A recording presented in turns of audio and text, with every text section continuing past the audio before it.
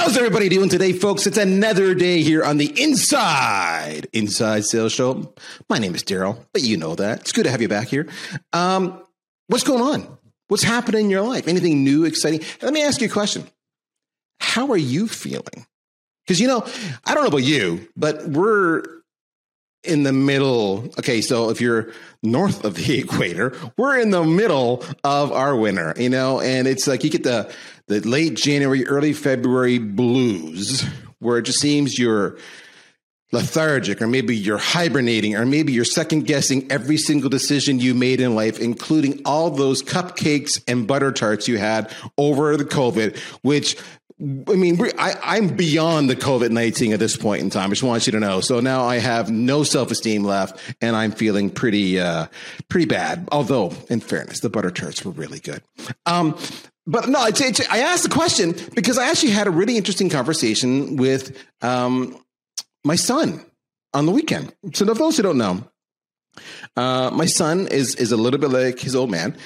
He's a broadcaster, and so he's a television reporter, he's an anchor, he's a radio person, he does all that kind of stuff. And I tease and torment him all the time, saying that my audience is far more engaged than his audience is. And that he's not nearly as good as his old man, but between you and I, he is. He's really, really good. So he's having good success. All right. So then that's a kind of a frame point. He's having good success. And he's rapidly, he's flipped jobs. He's 5 years, whatever, maybe doing his career now.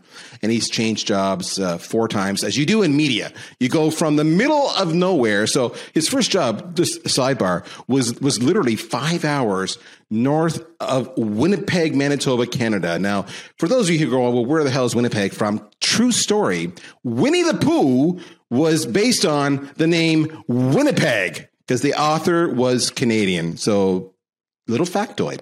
But Winnipeg is this cold city in the winter because it's quite north. And in the summer, it is infested with black flies and mosquitoes. I honestly don't know why people live there. It's beautiful if you can just be in a bubble the whole time you're there. And for my Winnipeg listeners, I love you. Go Jets.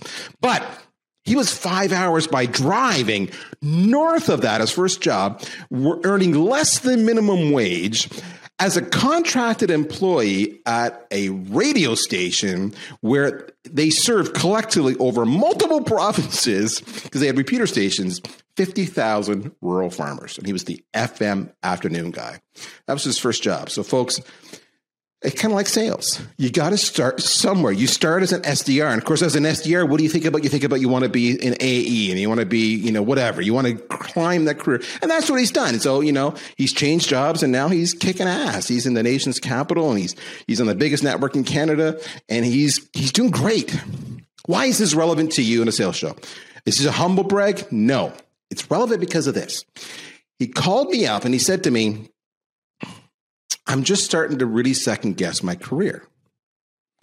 And I'm not sure this is what I want to do forever.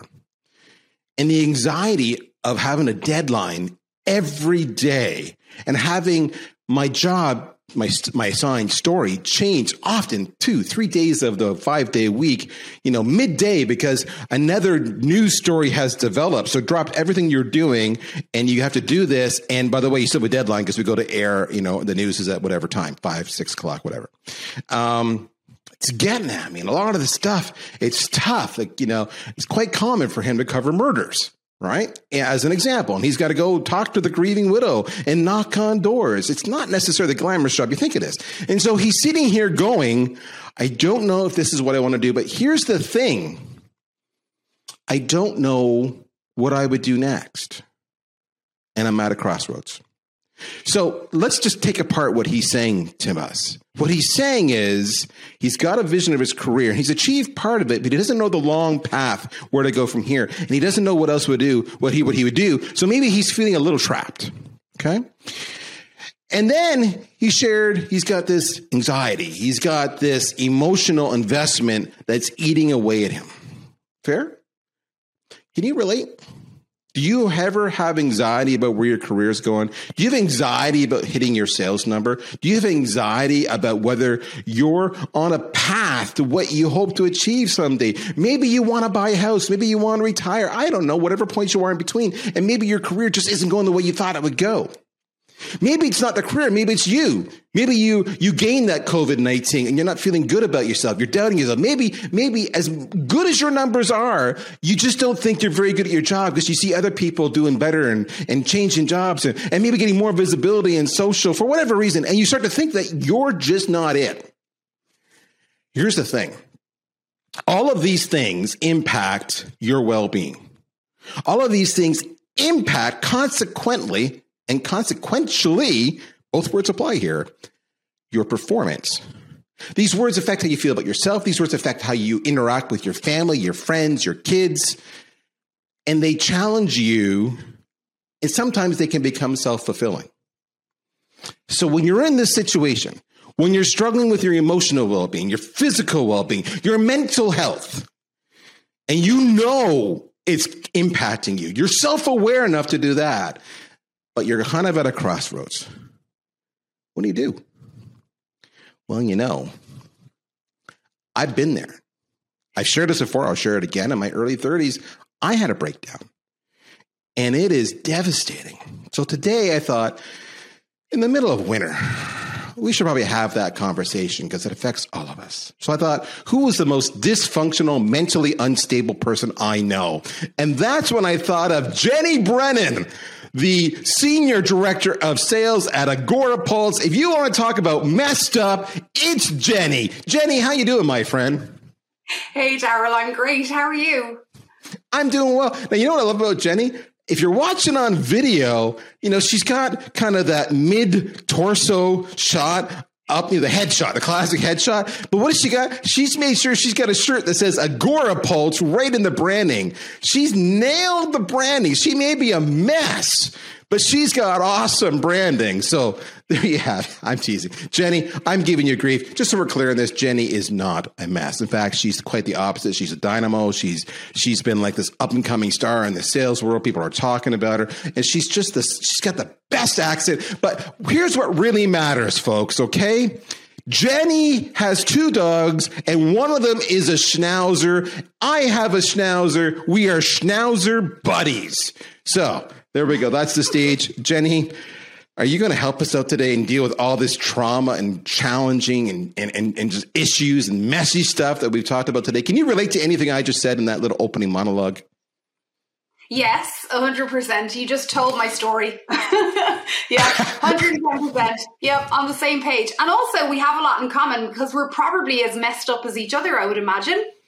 Oh, yeah. That's the funny part, right? People see you either, and Mike, I can speak for me. I can't speak for Jenny, but for me, I can say, people see you. They see that you see the public me, and you see all this. Like I may be a little emphatic. I may be a little bit demonstrative. I may be a little enthusiastic. And you might think, he's really got it together. No, I'm a mess. Just so we're clear on that. I'm a mess like everybody else. So every day is like, how the hell did I get here? And when are they going to figure out that I'm a loser? So that's the challenges we struggle with.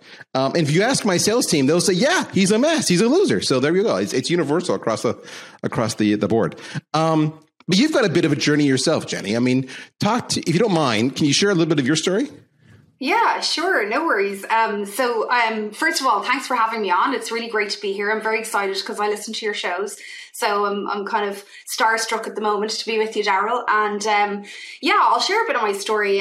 So I came to sales late. I came to SaaS sales very late. But actually looking back, I was probably always in sales from the age of about 18 months. I was always getting what I wanted.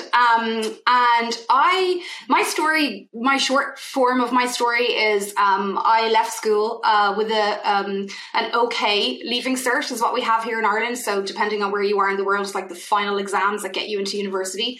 I just got enough to get into college and do a course. And I took off into the world of tourism and event management, and for about 8-9 years until my late 20s. At which point I, with my husband, who I've been with since I was 19 and we're still together, amazingly, he still puts up with me. We had a baby in our late 20s and I kind of walked away from my career, if I'm honest. I kind of decided, I'm just going to stay at home, be a stay-at-home mom, which I don't regret. I love that decision. I had great time with my kids, but I lost myself. I lost my purpose, my sense of, what else was there for me to be focused on. And again, I love my children very, very dearly, but I'm also quite a driven person. I like to achieve. I like to win. I like to challenge myself. I like to learn. And so from my kind of late 20s to my early 30s, I suffered from a lot of anxiety and postnatal depression. And I won't go into all of it, but basically it landed me at the age of about 34, 35, when the recession had really affected us as a family. So like 2008, I think, is a year that most of us probably remember where we were when everything broke out on the TV. I was feeding a child. And in 2011, the recession kind of landed at our front door. My husband, who's amazing, had his own business. It was going really, really well. And unfortunately, through economic issues, within the space of 3 weeks, his business was gone. And there were no sales jobs. He also comes from a long sales background. And so long story short, I discovered the internet, and I had never really, people laugh at me when I say this. They're like 2011, everybody was on the internet, but I wasn't. I was in my own world. And I remember sitting at the kitchen island in our house one night, and I had this like really crappy broadband. We've talked about this before because we both live in a rural place. And I put it in a sandwich bag, and I put the sandwich bag out of the fly window in the kitchen to get a good enough connection for Google. And so I typed in how to make money from home. And so I typed in how to make money from home because I didn't want to go back into the rat race. I didn't want to go back into the childcare and the expense of it all. And anyway, there was no jobs. So I came across this whole concept of social media marketing. I literally just fell into a webinar that was being run by a lady called Mary Smith, who's known in the world of social media as the Facebook Queen. And I was like, this is really cool. Like, she's in sunny San Diego. I was in peeing rain, Ireland. And I was learning from this woman in California about how to market a business on social media. And I was like, this is amazing. I can offer this service. And my husband was like, what are you talking about? You don't have the first clue about marketing. I was like, I'm going to figure it out. And I figured it out, and I learned and I absorbed as much as I possibly could. Eventually, again, long story short, and there's lots of funny anecdotal things in between, I started my own boutique agency. One of my first clients was the CEO of Agorapulse, a guy called Emmerich Ernaud, and a dear, dear friend, who, I don't know if he took pity on me, to be perfectly honest, because he loved my story and gave me a job. But I started working with him, and I borrowed money to go to San Diego the following year to learn from all these social media influencers, all these people who knew what they were doing, because I wanted to bring the latest and greatest stuff back to Ireland, and I wanted to offer the service. So I learned how to sell. I learned how to set up a business. I learned a new craft. I learned how to sell. I learned how to hire people. And I was like, oh, I can sell. Again, long story short, Agorapulse was going really, really well. And 5 years ago, Emmerich said, please leave your business and come work for me. We're going to be huge. This is going to be big. You're going to love it. You're going to get to learn lots of new skills.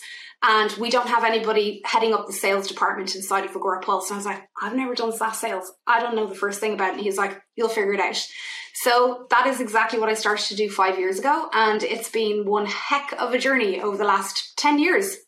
So that aligns really well, if you will, for lack of a better metaphor, with what I described my son, kind of going into this whole, like, how I got here, I don't know, but all of a sudden I've had phenomenal success building upon it. So you should logically, at this point in time, be on top of your game, have no emotional, physical, mental health issues, have no self-doubts, because you've proven to yourself that you can survive when the going gets tough, and you can reinvent yourself, and people respect you, and they actually go after you and recruit you and empower you.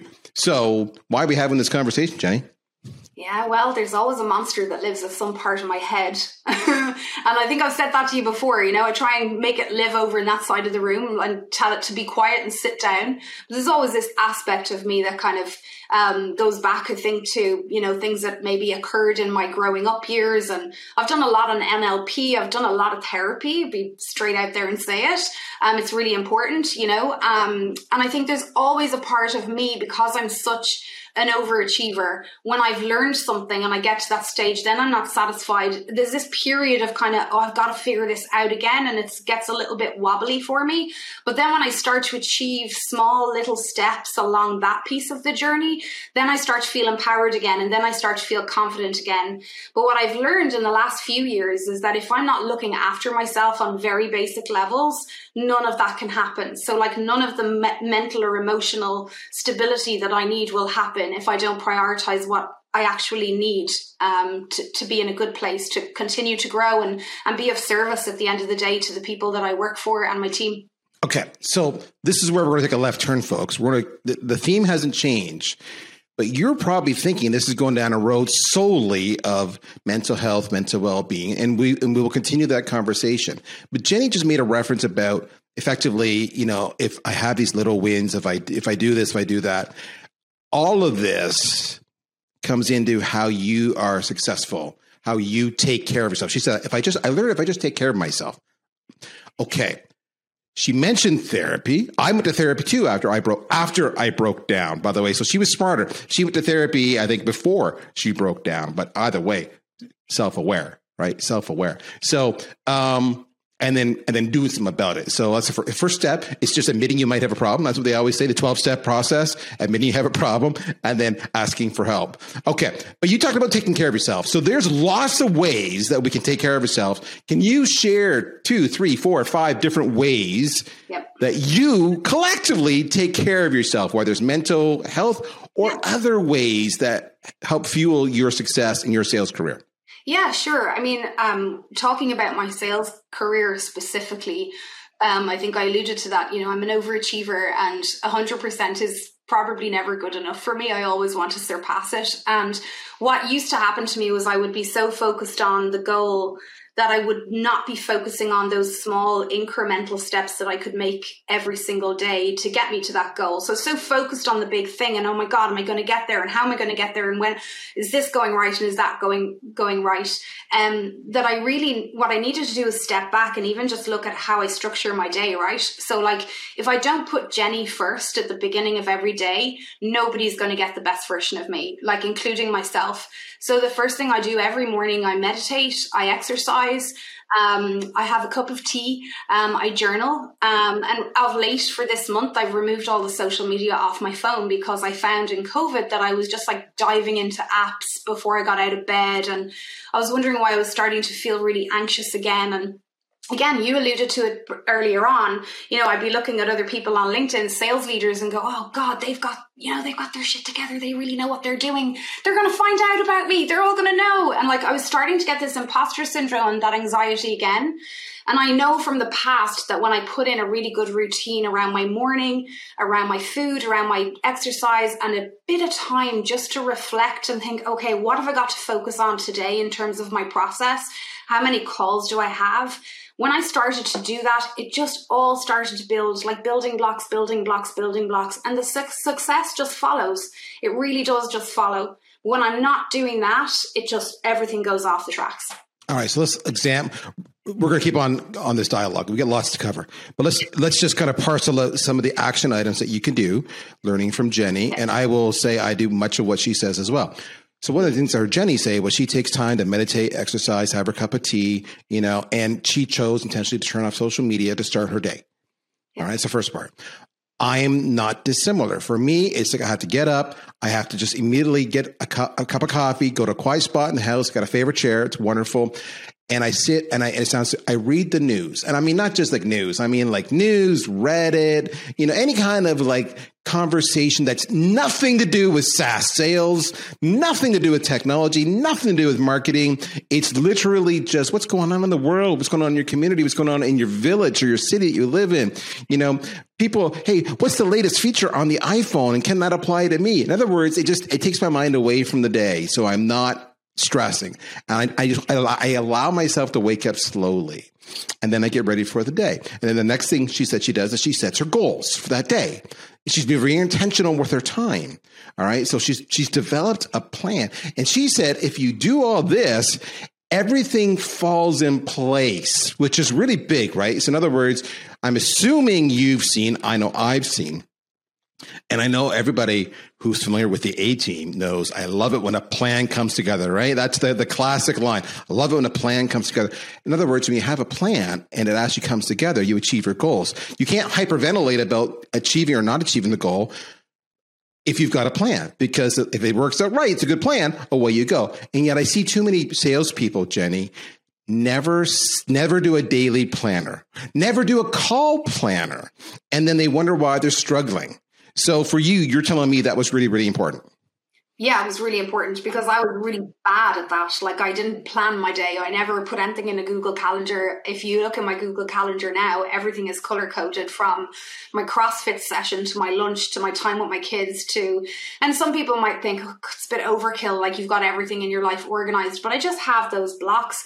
And I did a time management and productivity session, plug coming up, with a friend of mine called Tanya Dotson Winkler, and she really showed me how to leverage my calendar to have a feeling of you're on this process path and you're on the step-by-step process of what you need to do every single day. And for me, and I can't speak for anybody else, but for me, it reduces the anxiety for me because I'm like, that's what I'm doing today. And if I get all of that done, I'll feel like I've achieved something. And if I don't get other people's priorities done, I'm sorry, I'll get them done sometime else. But it just really gave me a sense of ownership over my calendar. As I say, for 2021, it all went out the window. I'm only just like back since the beginning of January, behaving myself again. But that's common. That's common. And you're going to go in seasons, folks, where you just go off the rails, but then you come back. But I think it's really important is that a couple of things, right? When you do that time management, so you have a routine, right? Whatever your morning routine is, and then your daily routine, your work routine, it's somewhat structured and intentional. When you do that, two things happen. Your anxiety levels drop dramatically, and your sense of control increases dramatically. All right. So that's big. All right. What other things have you done to help you with this overall well-being so you can be successful? Yeah, I think for now, it's about focusing on making some plans to have some fun, capital F-U-N. Last year, we've been living in this like really weird time of the pandemic with lockdowns, and different countries have been different. And I really fell into just being in the work zone all of the time. So even when I was like not at work, I was in work up here. And again, so boundaries for me is really important. And again, something I'm preaching about, and I'm only just getting back to practicing again. And it's funny, I sat with our sales operations manager Mariana last week, and we were talking about this, and she felt like, I'm starting to feel underwater. We've got so many things that we need to do.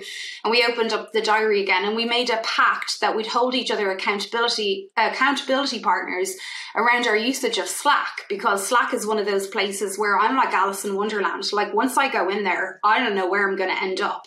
And so she was the same. So again, it's about the boundary of, we'll go in the morning, we'll check what we have to, we'll kind of mark what's urgent, mark unread what's not urgent, and then leave until lunchtime. Like put on your snooze and leave. And I think for reps, this is really important as well, is like when you have all your tabs open, your CRM, you've got your diary and you've got your notes, like literally have as little distraction in front of your eye line as possible.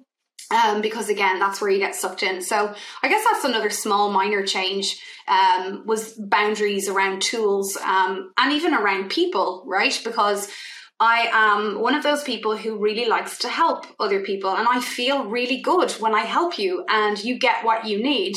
The trouble is sometimes you can go so far where the things that are really important and you need to be focusing on can start to slip. So again, if you're an SDR or you're an AE and you're that way inclined, it's really, really important to establish boundaries around people and tools as well. All right, so let's explore more what Jenny's talking about here. She uses two words that I love. I'm going to start with the latter one.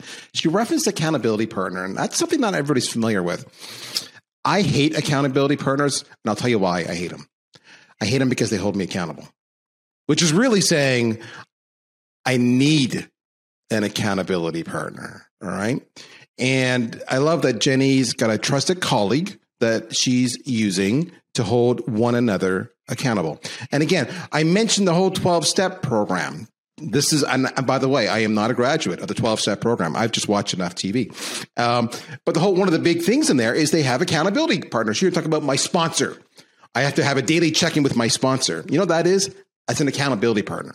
That's what that is. So you have two people who agree to hold one another accountable to an agreed upon mission, or behavior, or call it what you will. When you're thinking of hopping in that Slack and then you go in the back of your head, you go, oh, but then I got to go tell my accountability partner that I didn't do what I said I was going to do. I don't want to have that conversation. Okay, I won't go in Slack. That's why you do it. It's totally guilt, just so we're clear on that, but it works wonders. Now, the first thing she mentioned, those boundaries. And I love this. So she talked about boundaries with tools. She mentioned Slack. But then she talked about boundaries with people. There are certain people who will just suck all the time away from you. You can imagine, talk nonstop. Before you know it, you can't get anything done. So you got to have those boundaries with them. I'll go one step further and I'll say boundaries with assignments. And this is the one thing that took me a long time to figure out. Listen, if your daily routine is three things, or your boss keeps dumping stuff on you, there comes a point in time when you say, instead of saying, okay, and you're getting more and more and more anxious, oh my God, you say, boundary. If you want me to do this new task that you've given me, I can't, what do I have to give up? So true story, I had the CEO of my company come to me the other day, and we're doing some, we're making some changes here at the company, like everybody does at this time of the year. You go, new year, we're going to fix the sins of the old and have the new year with changes. And some of those changes have, at least in the short term, given me a bigger workload. So the CEO, the grand poobah, comes to me and says, I need you to do this. And I go, and I knew I couldn't. I knew because I had more burden, that new changes. I have more stuff. I pushed back and I said, because of what we're doing, I've got a bigger load. Either you do this instead, or I'll do it, but I need to give you something else. So I pushed up to the CEO. You know, his response was, great idea. Okay, good. Yeah, I'll do it. No problem. It's amazing. Don't be afraid to have a logical conversation around boundaries. Okay, so that is brilliant. Now, I want to go back to something you mentioned here. You mentioned that you were going to figure out social media. Said another way, you mentioned that you're going to master your craft. That's really what you're alluding to, which is a never-ending process. Is that part of this whole self-help well-being regimen, mastering your craft, or is that separate? I just want to make sure I'm clear on that.